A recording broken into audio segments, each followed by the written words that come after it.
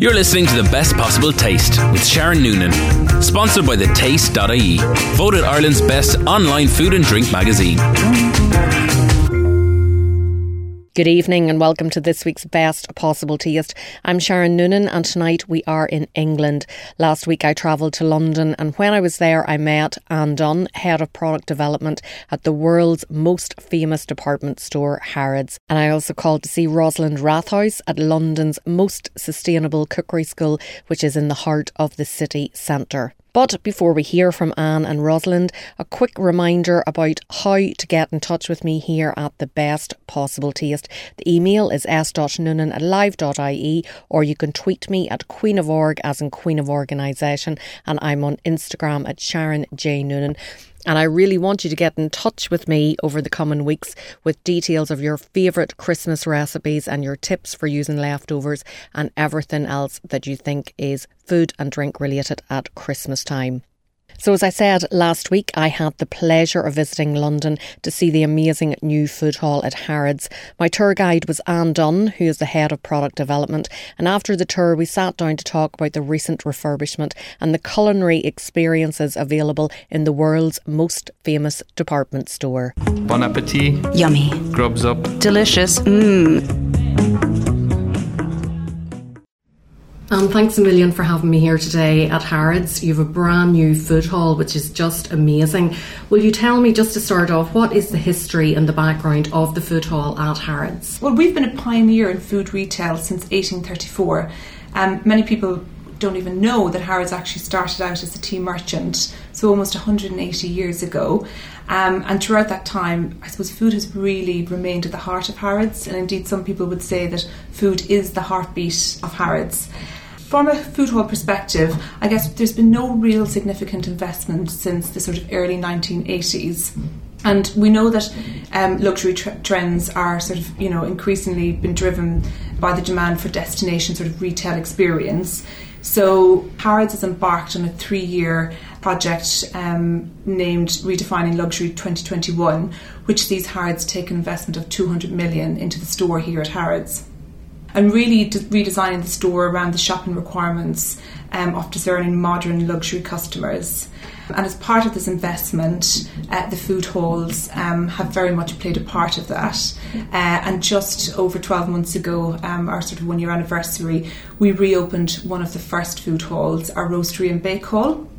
I guess the clue is in the name, but the roastery being that we now roast all of our coffee that we use on site within a dedicated roastery, and it's all roasted by our master roaster. And then we also have a live bakery which produces bread, including sourdough, every single day. And that bread can be personalised, I saw whenever I was there. It can indeed, yes. And I suppose one of the things that we've tried to do in every single category is really push the boundaries and make sure that we are delivering both experience but also that personalised experience for our customers. So yes, you can have your initials personalised on it, you can have anything you wish personalised on it. And then also earlier this year, Sharon, we opened the wines and spirits room on the lower ground floor, where for the first time customers can actually see, they can smell, they can touch, and they can taste products as they purchase. So really creating magic like no other wines and spirits retail offer. And then most recently, so just 4 weeks ago, we reopened what's now called our Fresh Market Hall, which I guess is the most energetic and bustling of the food halls. Customers can find the finest specialty fresh foods from all around the world, and I guess to really suit the entire spectrum of foodies. So from those who want sort of loose fresh produce to sort of cook from scratch, right through to somebody who just wants to take home a pre-prepared meal produced actually daily by our Harrods chefs. So it's really interesting when you visit, because there are all these different areas dedicated to different food stuff. So whenever it came to the design elements for the refurbishment, what were the key elements? First and foremost, it was about reinstating the beauty of the original food halls, and having taken you around the food halls, you can see that the beautiful tiling that was once hidden by lots of different fixtures has now been brought back to life. Our food halls is protected by English Heritage as well, so it was really important that we worked with them to ensure that we reinstated that the original beauty and kept it sort of protected. So that's really the first thing. The second thing is about sort of experience and that real personalisation. It really had to stimulate all the senses of customers, so that they went away feeling like it was truly memorable. We know that we have visitors from all around the world. They seek out that magical retail experience. So really retaining that in the design of the room was really important. The other thing was just making sure that we're providing ultimate convenience, and ultimate convenience is making sure that the journey through the rooms is seamless. So really simple things like we installed self-scan, which you may think might jar with a luxury retailer, but in actual fact it's really important to our customers in a high traffic environment and a high volume environment that they can come in and get out as quickly as possible. The other thing was really celebrating expertise. So I've touched base on our master baker and our master roaster, but we also have a brigade of 150 chefs under our roof that are producing fresh products every single day. And it was really important that we allowed them to become centre stage of the room. So in a project of this nature, there's obviously a lot of different people involved, so from designers to trades such as carpenters, your lighting to look at, and then of course the suppliers. So how important is collaboration in bringing to life such an impressive environment? I would say that collaboration is everything. This was a hugely ambitious project, and we're on an amazing journey. But like anything, we've got a very short window to deliver this.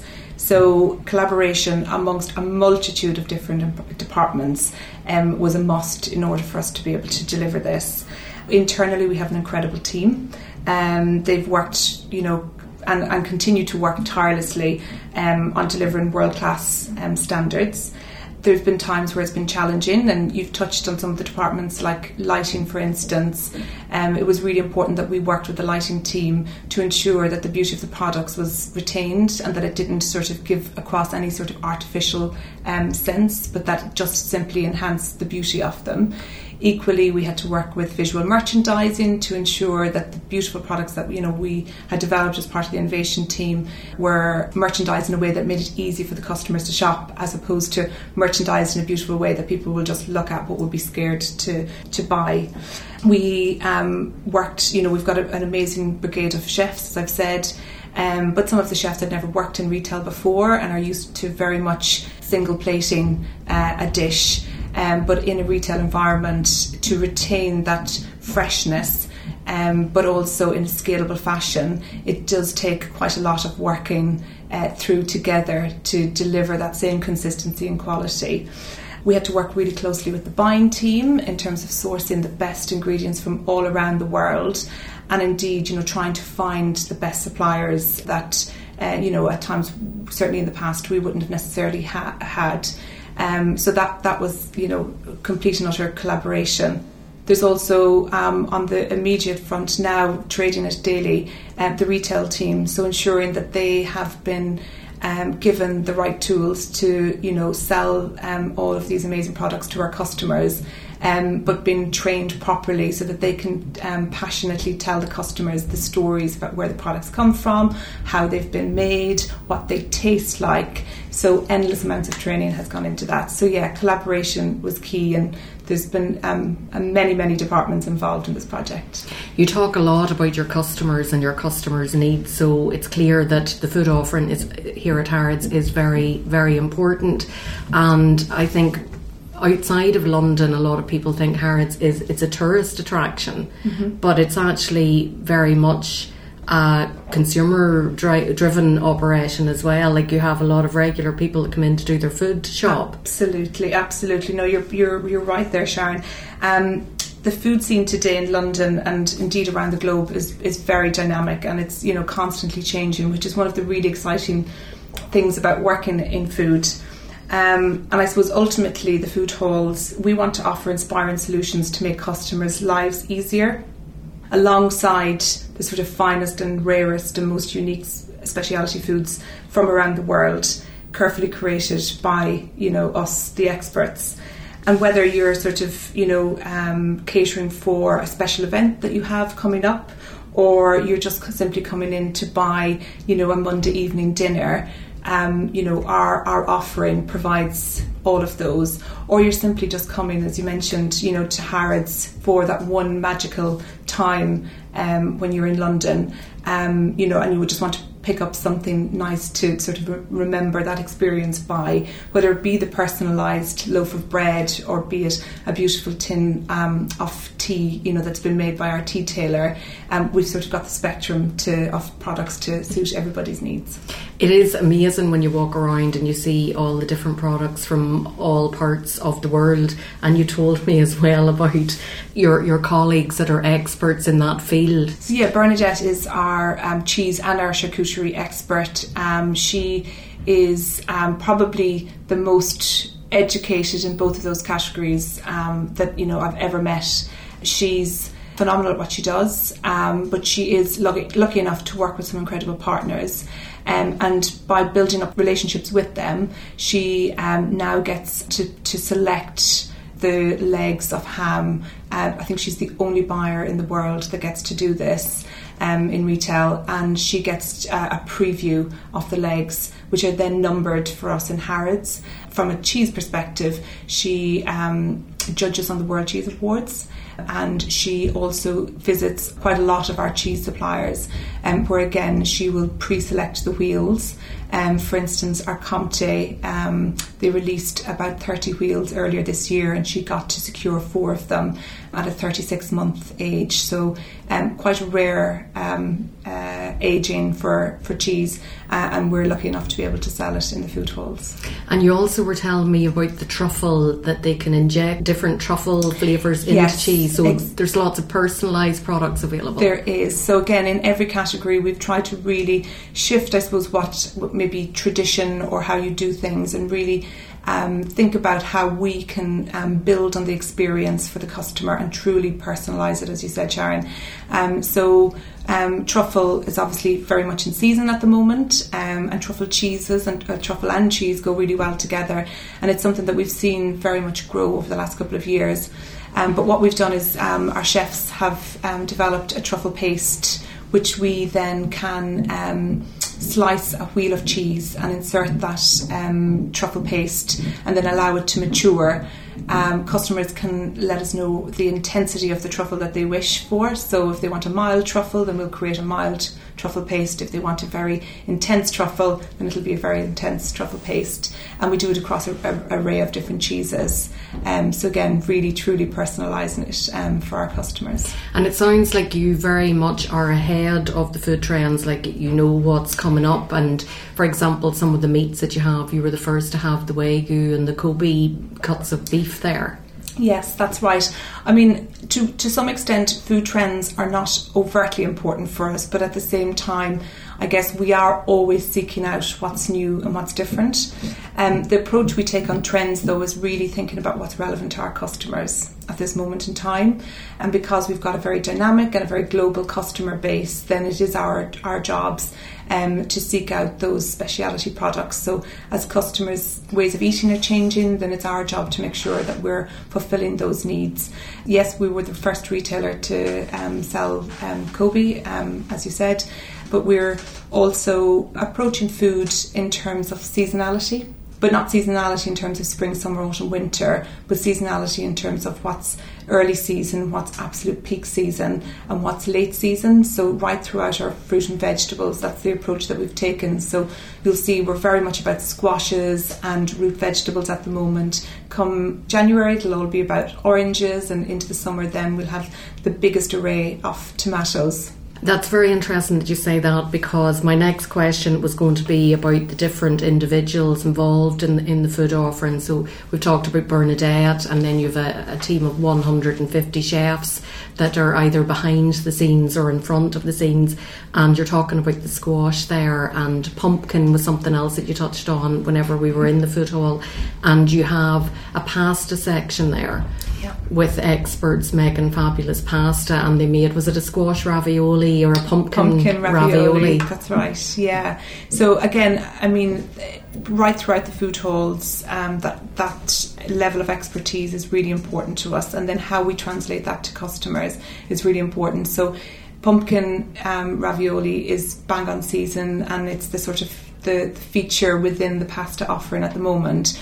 But that will, quickly change to some, fresh cheeses come January, February, and right through to, the most amazing tomato ragouts when tomatoes are in season, and so on and so forth. So, carrying through the seasonality is really important. It's lovely to hear the passion that you have for the food industry and for, I suppose, meeting customer needs. And people will be saying, there's Anne Dunn and she works in Harrods, and that's not an English accent. You're from Cavan. I am indeed. I'm very proud of it. Tell me about your journey from Cavan to Harrods in London. Sure. I was born in Cavan in a little village called Mount Nugent, which is probably most well known for some great salmon and trout from our local lake, Loch Sheelin. I was born and schooled there, and then headed off to university. But I guess my true passion has always been food ever since I was young. So I was born on a farm. I grew up on, freshly milked cows every day. I was lucky enough to eat the best beef because my father was a beef farmer, and indeed the best pork. But I headed off to university in Dublin, and I did a degree in arts there. But knowing that it wasn't quite right for me, I sought out a master's in food business in Cork, and that's when I really knew that I wanted to do something in food and something in business. So this felt like the perfect course for me. Then I was very lucky to work with a company called Freshways Foods, who were owned by Kerry Foods, and at the time were building a state-of-the-art sandwich and sort of food-to-go facility. And I headed up the MPD there with a very small team. Was sort of thrown in the deep end, but got to learn quite a lot very quickly. And then I realised that actually the pace of work was probably quicker in retail than it was in manufacturing, and I wanted to see what it felt like to be in retail. So I jumped from one ship to the other and worked in Superquinn for a number of years, looking after the development mainly of fresh categories actually, and got to develop some incredible foods in my time there. I also spent a bit of time while I was there in buying and category management, so I sort of spread my wings into other departments, knowing that innovation was still, my true passion, but I knew I needed to do that to get to have a much better understanding of all elements of retail. And then I got a phone call one day from Harrods, wondering would I be interested in coming to work as the head of product development.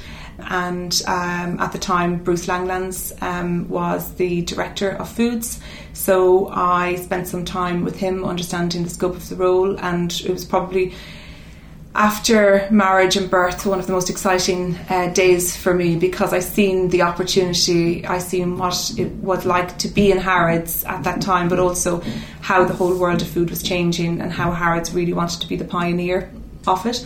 So so I joined Harrods just over 7 years ago, and have been on a sort of revolutionary journey ever since. Having redesigned 2 of the 4 food halls now, I can say that I've truly enjoyed the time, and I've done an immense amount in that time, but I guess there's still more to do. And you are a great advocate for artisan food producers. Absolutely. And working with them, even if they've a great product but the packaging isn't right, that's something that you have worked with a number of small companies on. We have, and I mean I think that's probably one of my fundamental values, is that the product has to taste truly amazing, and if it does, then we've got to give it the right packaging so that the customer knows that before they actually buy it.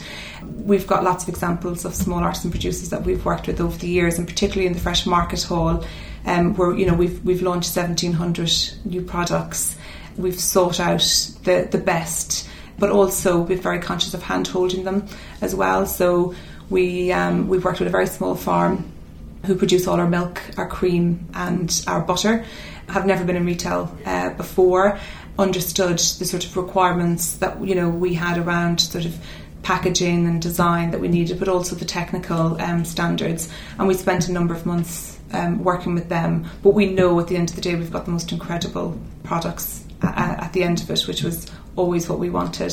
We've got a very small egg farm called Cacklebean Farm, where all of our eggs come from. They specialise in sort of rare breed hens.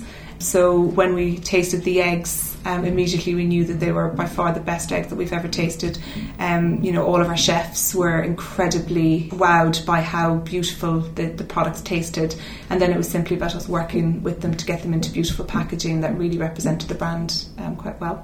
And in terms then of moving forward, is Harrods' vision for the future for the food hall, is it continuing to work with existing suppliers, constantly looking for new ones and just always improving the customer experience? Yeah, exactly. I mean, we need to continue to evolve as our customers do. Our ambition is to be the world's greatest food emporium, so we can't sit still with that ambition. So, even though we've launched 1,700 new lines, for instance, recently, we're already learning from that just 4 weeks in. We know we've got some indicators of what's working. We know we haven't got everything right. We're constantly on the lookout. We travel the world, to the buying team, the chef team, the innovation team. We visit trade shows. We form part of judging panels for some of the best awards around the world, the World Cheese Awards, the Great Taste Awards, indeed the Blas na HÉireann Awards. We're constantly on the lookout for new products, but always bearing in mind that we've got to think about what the customer wants, and the customer is ultimately at the heart of everything we do. Well, I've no doubt there's a number of small producers out there listening that would just love to see their products in Harrods, but obviously it's the long haul. It doesn't happen overnight, as you've told me in the past. It's been great to be here to see it all in real life and to see a number of Irish products on the shelves here. It makes me feel very proud. Oh, thank you, Sharon. Indeed, I am too. And thanks so much for having me today. Thank you. You're listening to The Best Possible Taste with Sharon Noonan, sponsored by thetaste.ie, voted Ireland's best online food and drink magazine. Welcome back to The Best Possible Taste. I'm Sharon Noonan, and just before the break I was talking to Anne Dunn, Head of Product Development at Harrods in London, about the amazing food hall that has just undergone a major refurbishment and is a must visit for any food and drink lover who finds themselves in London. If you're just tuning in now and you missed that interview, you can catch it on The Best Possible Taste on West Limerick 102 FM when it's repeated on Wednesday mornings at 8 a.m. And the podcasts are available to listen to on SharonNoonan.com, as well as iTunes and the podcast app, and it's also on the taste.ie website. Now, another amazing individual that I met during my visit to London set up a cookery school by accident when she found herself in a position where a young man needed to learn how to cook. Rosalind Rathouse has over 50 years of teaching experience, and her passion is not only for food and cooking but also for sustainability. Everyone who passes through the doors of the cookery school leaves a bit more sustainable than when they arrive. Let's have a listen to her story. Bon appetit. Yummy. Grubs up. Delicious. Rosalind, it's fantastic to be here in your cookery school in the centre of London, a very unique space with a very unique story. Tell me how it all began. Well, I was a study skills tutor, teaching about 40 children a week, and I had a boy who was at the end of his school life, and he needed to take a year off because he needed to do some retakes before university. And he didn't know how to fill his year once he'd done the retake. So he went off, he did a computer course, learned to type fast, a typing course rather, and then he didn't know what to do. And there was nothing that appealed to him. And when I suggested cooking, he said, great idea, but there were no schools around at all that could take him. I think there were 3 schools in London at that time, and none of them could fit another boy on. So I said to him, Jacob, if I was free, not teaching, I'd teach you how to teach. Anyway, that night I repeated that story to my family. They said, this is your time. You are free to do it. So I told all the parents, all the children I was teaching, that as soon as they no longer needed me, I would no longer teach them, but I would keep them while they did. And it took a couple of years to get rid of everyone. And I used to, when I did finally start teaching, I used to teach in the evenings and weekends, and other people used to teach at cookery school during the week. And that way we were able to offer a few decent classes. But we found the premises because my husband, they said it was a storeroom, his landlord. And I came to have a look at it. It was a dark, horrible place. And I said, oh gosh, we couldn't do anything there. And he said, of course we could. And this is the space that he converted. And you've been here for how many years? 15. And then after 5 years, the recording studio downstairs became available, and we converted that into the huge kitchen that you saw. We can do up to 50 people in there. Not teaching, as corporate events. One-on-one teaching, we tried to limit it to 16, or one-on-one, not one-on-one, class teaching. We would do 16 in there with 2 teachers and 2 helpers. We keep our teacher-pupil ratio very high because I think it's really important to get close teaching. It's not hugely profitable doing that, but we're not all about profit. We're about teaching people how to cook, feeling enabled, and being enthused about cooking. So we use great ingredients, mainly organic. We have agreements with all our suppliers to provide us with local food, first of all. Sometimes we can't get local food because it's not produced in England. So we'll get that as close to England or the UK as we possibly can. But I think that when people come in, even if they're not eating, using the good ingredients that we use, I think just coming in and experiencing what beautiful ingredients do, and that beautiful ingredients give you beautiful food when cooked correctly, is an experience in itself. We often have an argument back in Ireland about what is local, like how far is local. Is it a 12-mile radius? Is it 100 mile? Because obviously Ireland is an island. It's not a big country. But a lot of the chefs now, it is all about in-season, locally sourced ingredients. And as you say, the quality is there. If you use quality ingredients, then you're going to have quality food to enjoy at the end of it. Absolutely. I mean, at this time of the year, it's an exciting time because they're all the beautiful squashes, they're mushrooms, so apples, pears, quinces, we're using all that sort of stuff now. And we go through the winter using that. In the lean period, we're using whatever we can get. And when spring comes and we get that first rhubarb, then the asparagus, then the huge splurge of all that summer stuff, it's quite wonderful. It's also fun for us because you get the variety through the year. So we do try and tailor our menus to accommodate all of that. And you can certainly hear the passion in your voice and see how your face lights up whenever you're talking about spring. Must be a very special time of year for you. And sustainability is something that's very important also. Absolutely. And that brings me back to your point of how far do we buy. We buy seasonally. We also try to buy as locally as we can.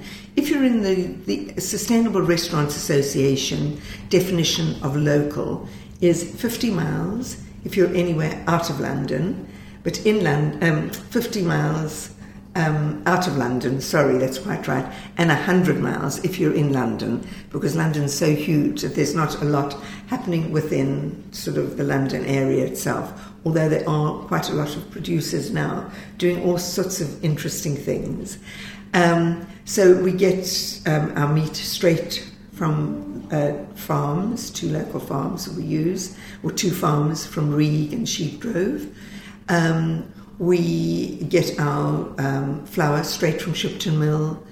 Yo Valley does all our organic stuff, all our dairies, butter, cream, yogurt comes from them, and eggs come from a farm in Kent. So organic eggs, that's all organic, so that we know that we're getting what we set out to buy. Fish drives us crazy. Fish is our biggest problem. In a nutshell, we won't use anything that's not land caught or local and seasonal. And is this something that you convey to your students whenever they come in? So the education isn't just about how to make a specific dish. It is about the sourcing of the ingredients and the other aspects of where ingredients come from. It's part of our DNA, and we share that. But the problem is with the MCS, they actually think farming's okay. We don't. There are lots of problems which you probably know, won't go into here. But I do understand where they're coming from, because we've got a world that's hungry for protein, and increasingly so, and our seas can't supply it. But fishing isn't farming. Fish farming isn't right yet. So we're in the fortunate position of not having to use fish that has been farmed, and we try to promote using MSC fish that isn't farmed at all, from nothing that is farmed. In terms then of the types of classes that you offer, do you do fish classes, vegetarian, some unusual ones at this time of the year, like the ultimate vegetarian Christmas dinner? Oh, yes. Tell us a bit more about the specific classes that you teach. Well, there are two reasons for us doing the vegetarian dinner. The first one is we really are over-proteinized. So I always feel a bit bad that we do pure fish classes and pure meat classes, but people do want to learn how to cook those things, and we prevail on them, firstly to use organic meat so that the carbon footprint's lower, and the second thing that we do is we say eat less, have a small amount, and also use every scrap of whatever you can. If you can even stretch it, like bologneses and pasties and things, so that you're mixing it with veg, and you're still getting your meat, but it's lengthened. So we teach those sort of things in the meat classes. But if you're doing a vegetarian class, there's a huge demand, firstly, because a lot of people want to eat vegetarian food. And secondly, it means that you're not eating that much meat. So there are two reasons for us to do it. The vegetarian Christmas, it's the first time we've done it, is real fun. We've had to experiment quite a lot. So we're doing something called a faux gras. Very good. In fact, it's not ours, it's not original. It's a recipe from an American that's based in Paris. And he writes wonderfully, and he has wonderful recipes, and the faux gras is his recipe, and it's gorgeous. And we're going to serve it with a brioche. So it'll be like eating foie gras with a brioche. We'll make our own brioche, of course. We don't buy anything in. Then the main course is a winter vegetable Wellington, we're calling it. And we've experimented a lot. It's a mixture. It's got leeks, lentils, mushrooms, little wild mushroom in it. And it's all sautéed together. Everything's cooked together. And then it's bound together with an egg. So you can form it into a loaf in our wonderful homemade buttery puff pastry. So really delicious. And with that, we're serving pumpkin with cinnamon pistachio nuts. We're doing a creamed spinach. Brussels sprouts, of course, with chestnuts, obligatory. A cranberry and orange sauce to go with the roast. Sounds delicious. So it's really delicious. It's not a compromise. It's food that is delicious in its own right. And the desserts, there's never any issue with the dessert. Never any with Christmas issue with pudding the dessert. They can have the desserts, yes. And we would use, if we're doing Christmas mince pies, which they will be doing, little mince tartlets, we make our own mince, and we just use a vegetable suet in them. So, yeah, they'll have a really lovely meal. And some of the recipes that you're using then in the cookery school, they came from your mother and your grandmother. A lot did. So that must be lovely to see those passed on. It's fabulous. I walked in on Saturday to a class in here, and they'd just been baking cakes. and they were talking about some of the cakes, and I said, my mother used to make that cake for me when I was a child, and I'm 75, and I used to make that cake. It was a chocolate cake. It was actually a Betty Crocker, and I said that was the standby that my children always asked for when they were at school, when they had to take a cake to school on their birthdays, and it's just absolutely foolproof and wonderful. And so there's a lovely feeling of doing that. And would that have been in South Africa? Because Yes. you were born in South Africa. Yes, I was. I left there when I was 21. I was married. I mean, imagine being married at 21 and leaving home and supporting your husband. But I'd met him when I was at school, in the last months of school, and we'd got married partway through my degree, and he supported us while I finished studying. Then we came over for him to do a postgraduate course, and I went into teaching. They were desperate for teachers. You didn't even need teacher training. It was a very good way of learning. It was a baptism by fire. But it was interesting because at that point I really used to wake up every morning thinking, oh, do I have to go into that hellhole? You didn't enjoy it? I didn't enjoy it at all. It was really, really tough. Very poor part of London. And in those days, there were lots of people coming in from the West Indies to work on London Transport, the post office. And I used to identify with them because we were all so homesick for the sun and fresh food, not soggy cabbage and things like that. And the kids used to say, oh, miss, we wish we could have some rice and peas. And I really identified with that. So I taught in those years. It was either heading a typing pool in Liverpool Street or teaching. And when we sat down with our friends, there were no parents one night, and I said, which job should I take? And they all said, oh, go for teaching. So on the flip of a coin, virtually, teaching was for the rest of my life. And you did go back to South Africa at one point, and the children were taught born, cookery over there. Yes, the children were born here at that point, and we were here for 3 years while my husband finished his degree, but we'd promised everyone we'd go back because my father-in-law had died just before we left. But it was the horrible days of apartheid. We really didn't want to return, but we were honour bound to do it. So we went back, and I started teaching my friends how to cook because none of them could cook. And then people said, would I teach their maids? Or they were called servants in those days. And there were a lot of people that used to hear about me, and they would just join the class for free because it suddenly gave them a chance to go into some other career. I remember there was a man that joined.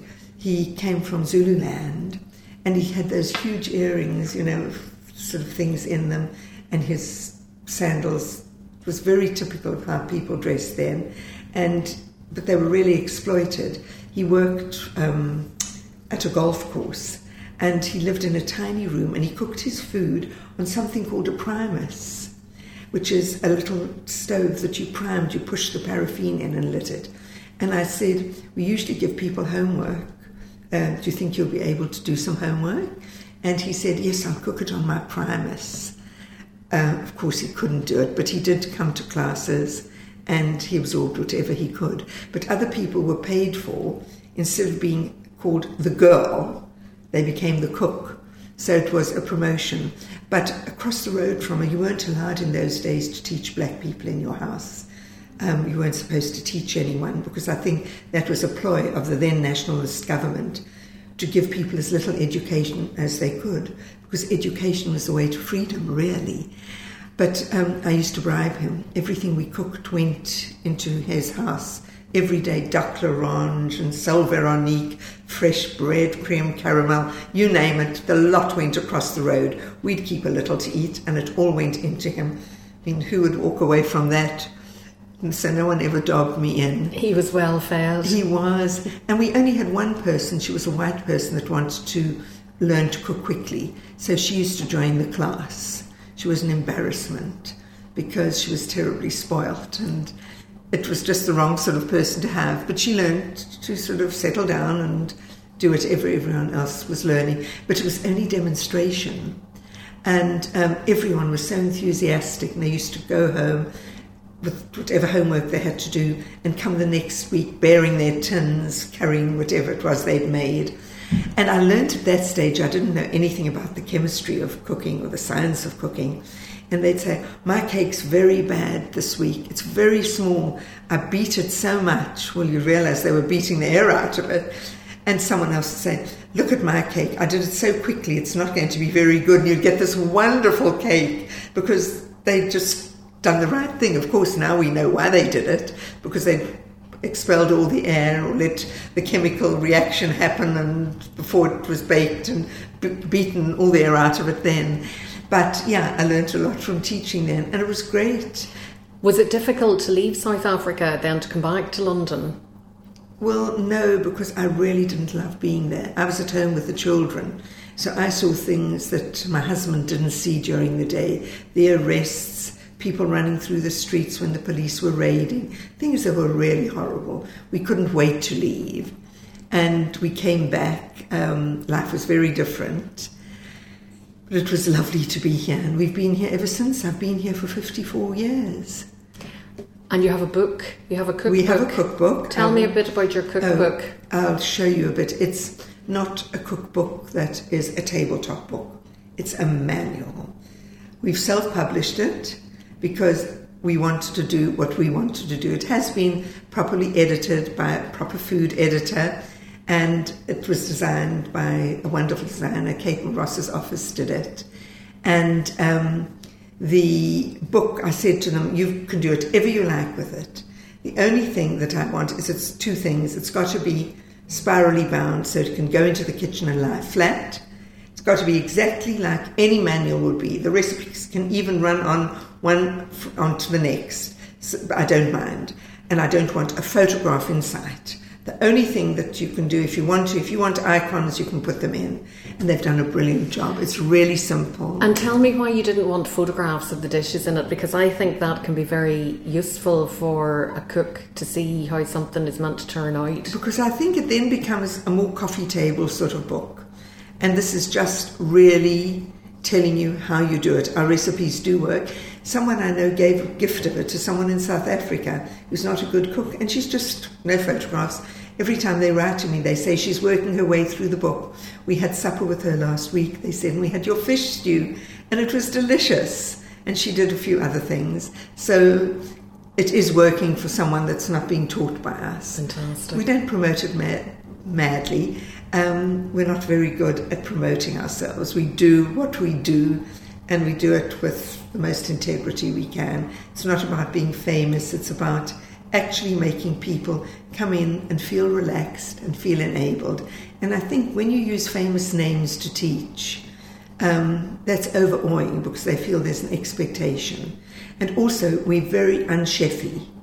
It was one of the first things I learned when I used to do all the teaching, was that people had been to other schools that were very chefy, and they said, we feel daunted. We feel that people are judging us and we're expected to step up to the mark.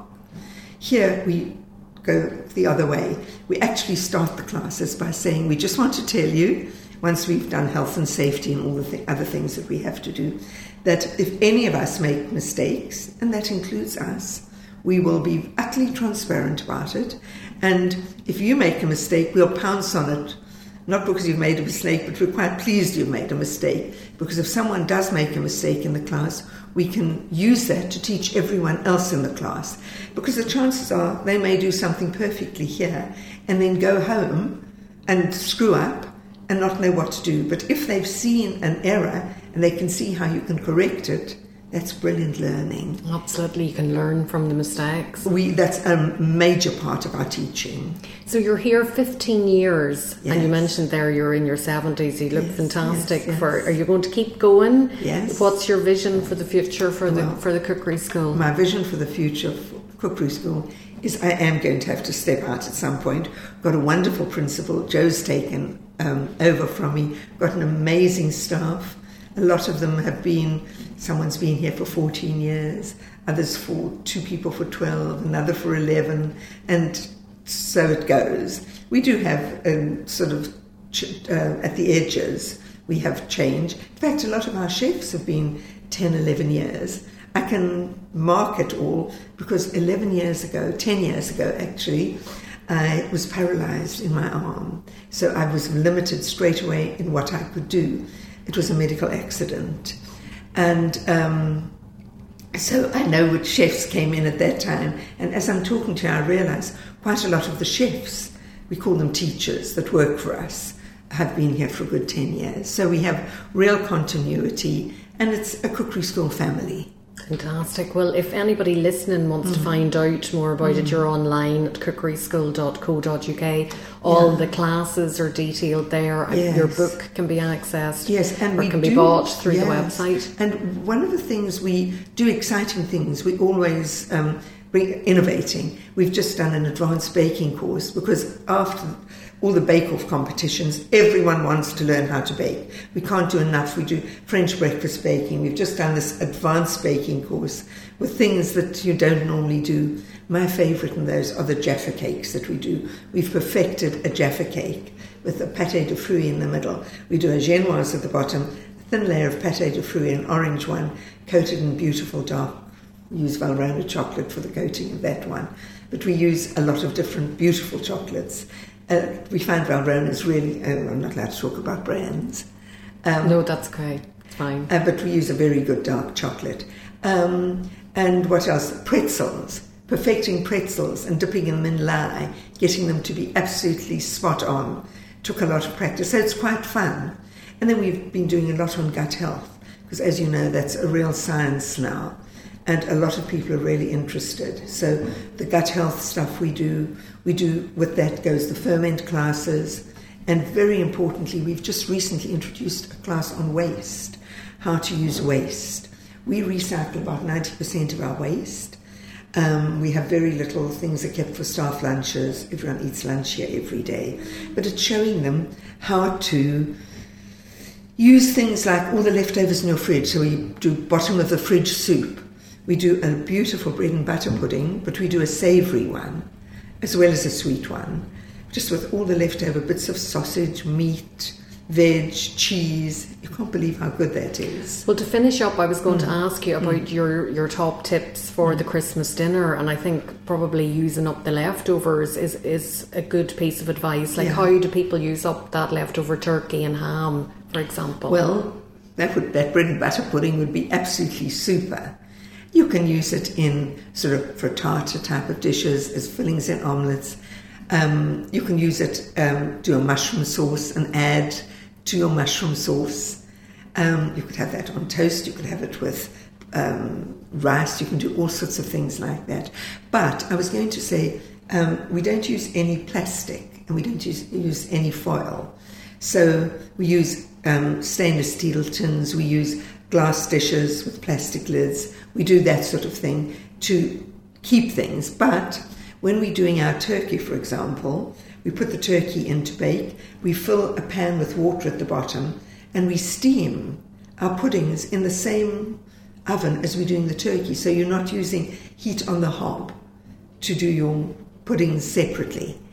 A great tip. And it also, the other thing is all that steam circulating around the oven keeps your turkey beautifully moist. Absolutely. So yes. Well, we'll have to put that into practice when we're doing the Christmas dinner this year. Thank you so much for having me today. Your cookery school, it's just wonderful in the centre of London, so it's so handy if people are over in London for a few days. Thank you so much, Sharon. It's been such a joy talking to you. As you can hear, I love talking about food and teaching and just about spreading the word about how easy it is, because if more people knew how to cook, we wouldn't have the health problems that we have. And you said, what did I want to do next? That's what I want to do next. I want to try and get education, real food education, into schools, and it should just be called cooking. Well, continued success for the future, and thanks again for having me today. Thank you. You're listening to The Best Possible Taste with Sharon Noonan. Sponsored by thetaste.ie. Voted Ireland's best online food and drink magazine. Welcome back to The Best Possible Taste. I'm Sharon Noonan, and just before the break I was talking to Rosalind Rathouse from the Cookery School in Little Portland Street in the heart of London. Visit cookeryschool.co.uk for more details. And if you want to find the recipe for the foie gras Rosalind mentioned, it is by David Lebovitz, who is no stranger to Ireland, having attended Ballymaloe Litfest back in the day. And earlier in the programme, Anne Dunn, Head of Product Development at Harrods, shared details about the recent refurbishment in the food hall at the world's most famous department store. If you'd like to catch up on Best Possible Taste, it's repeated on Wednesday mornings at 8 a.m. on West Limerick 102 FM, and the podcasts are available to listen to on SharonNoonan.com as well as iTunes and the podcast app, and it's also on the taste.ie website. And that brings us to the end of tonight's show. Before I go, please get those voice recorders out on your iPhones or your Android phones and record your tips and advice for making the perfect Christmas dinner using up leftovers, drinks recipes, whatever you have, and send them to me, s.noonan@live.ie. Thanks for tuning in, and to my guests tonight, Anne Dunn and Rosalind Rathouse. Until next week, bon appetit. Thanks for listening to The Best Possible Taste with Sharon Noonan. Sponsored by the Taste.ie, voted Ireland's best online food and drink magazine. To get in touch with The Best Possible Taste, email Sharon at SharonNoonan.com or tweet Sharon at Queen of Org, as in Queen of Organisation. Bon appetit.